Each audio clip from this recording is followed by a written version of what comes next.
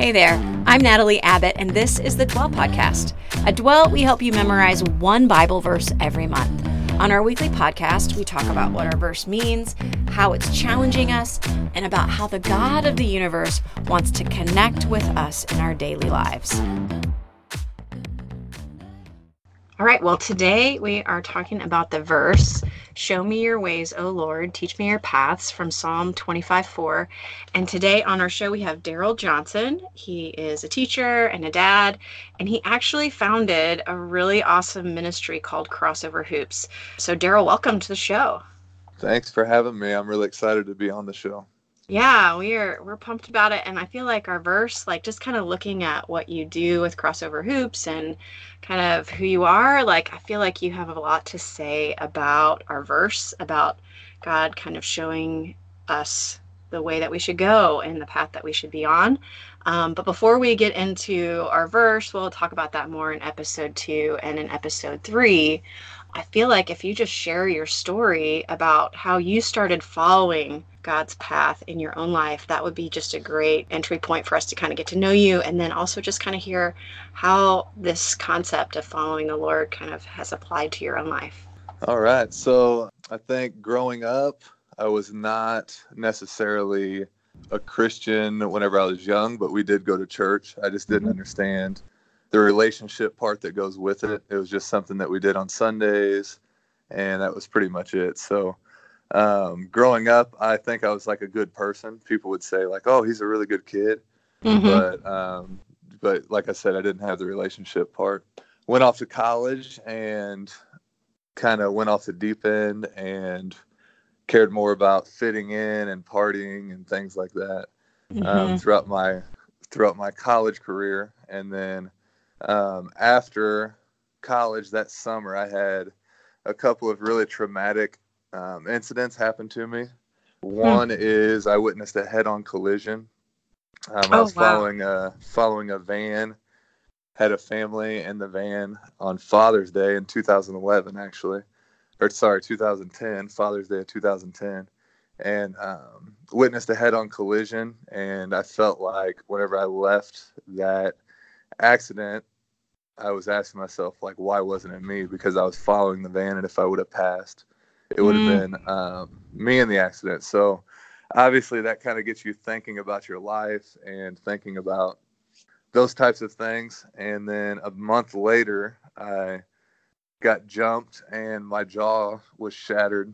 Oh my gosh. Yeah, so I got 5 plates and 26 screws in my face still from that incident. So within a month's time, both of those things happened to me. And after my jaw was shattered, I couldn't eat anything for 6 weeks, which was really difficult.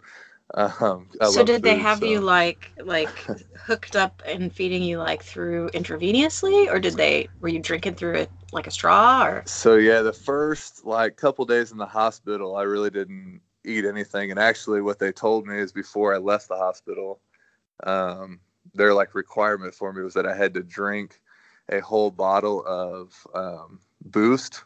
You know, like Boost and Ensure. Yeah, you know? like the old people drink. Yeah, to keep old people alive. So, so that was like what they said is like once you're well enough to drink a whole bottle of that, then you can leave. And it doesn't seem like it would be that hard, but I remember thinking like that's impossible. Like there's no way I'm going to be able to do that. So it took me a long time to even get out of the hospital. But once I got out, I basically was only able to drink. So. I drank a lot of protein shakes, Boost and Ensure. Yeah. I bet you lost a ton of weight. I did. I lost like 30 pounds in those 6 weeks. So, holy moly. So yeah, it was, that's hard enough, and basically for those 6 weeks, I just sat in a recliner. I couldn't lay down because my face would swell up too much and it wouldn't heal.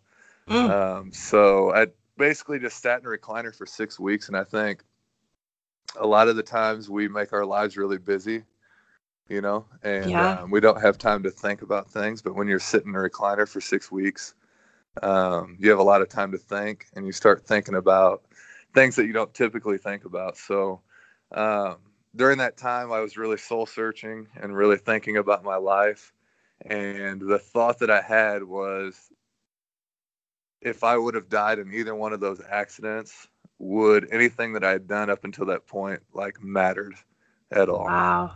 after Wow. if I would have died. Yeah. And I kept thinking about like all the things that I thought were important. And now looking back, I understand it was the culture and the world telling me that these things were important. You know, sports, your popularity, you know, going to parties, Mm-hmm. material things, all that kind of stuff that I thought was really important, that the world had told me was really important.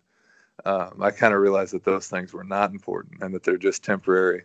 And that if I would have died in either one of those, that those things wouldn't have really mattered. So that's when I made the decision that I wanted to have purpose for my life. I wanted to live for something bigger than myself, and that whenever I die, I want there to be a purpose for my life. So that is when I decided to give my life to the Lord and begin living for Him rather than for myself. So that's kind of how I came to know God, and that's kind of where I started my journey. So Wow. That is an incredible story. Like, so when you look back on it, here you had this really horrendous, tragic thing that happened to your face. And, like how traumatic that was. Do you look back on that or seeing that family, having a head-on collision? Do you feel like those things that God used, as horrific and terrible as they were like necessary for you to come to that place? yeah, I think so. I definitely think God used both of those things to bring me to Him. Hmm. And one other thing with the accident that was really amazing. I don't want to get into details. I'll bawl like a little baby, but Oh, you can bawl on our show. I cry all the time. I'll cry with you.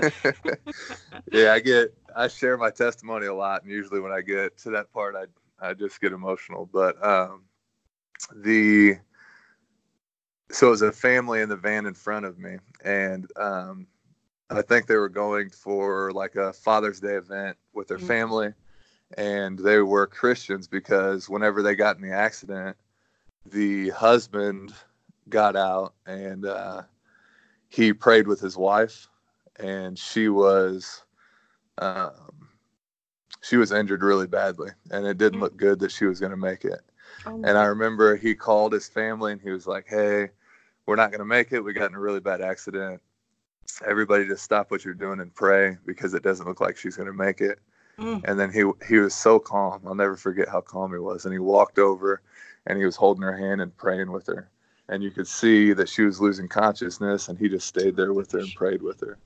And Yeah. I'll never forget like how calm he was. And I just remember thinking like, if that was me, I don't think that is how I would respond in that situation. I don't think that, praying with her would be my first, at that point in my life, the first thing that I would think about doing, Yeah. and the Bible says that pray about everything, and then you'll know God's peace, which is beyond anything we can comprehend. So I Yeah. know that, like, looking back, I know that he had that peace, he had God's peace that verse is talking about. Wow. So that What was an something too incredible that really changed testimony. me. Yeah. What an incredible testimony that man had to you. Probably Hmm. doesn't even know. Yeah, he has no idea. That's just how God works. I mean, you just think of all the people that he uses to impact you, and a lot of times they may not even know. Yeah. Wow. That's pretty amazing. So, in talking and relating that to our verse, like sometimes the Lord takes us down a path that we don't want to go. Yeah, Um, like I think if somebody had said to you, prior to that, hey, do you want this to happen in your life? You would have said, heck no, no, I don't want that to yeah, happen, of course. you know? And yet Yeah, to look back sometimes on the way God uses even the hard things in our lives to bring us closer to Him or to bring us to Himself at all, it just is, it's something that you can look back and say, no, I'm so glad that happened, as hard as it was. And as much as I hated it, God used that in my life for yeah, good. for sure. For sure. And you can look all through the Bible and see, times where I'm sure people would have chose a different way, but God's way was the way that they followed. I mean, you even look at Jesus praying in the garden. Yeah. He wanted the cup to pass, but he said, I'm going to go with your way because your way is better than my way. So yeah, it always is. As much as we don't sometimes want to go there, I think praying that prayer, this prayer of show me your ways, Lord, teach me your paths, it's as much as it seems like it's a benign prayer, it's actually a very dangerous prayer.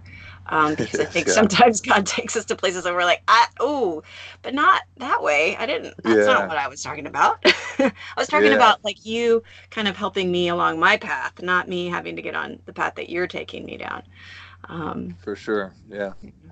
Well, Daryl, that is awesome. I think it's a good time to stop for this episode, but we are excited to have you on for our next 2 episodes where we get to talk a little bit more about our verse and kind of dig into it a little deeper, get to hear more about your ministry that you do and your life. And so thank you so much for being on this episode with us. Yeah, thank you. I appreciate it. Cool.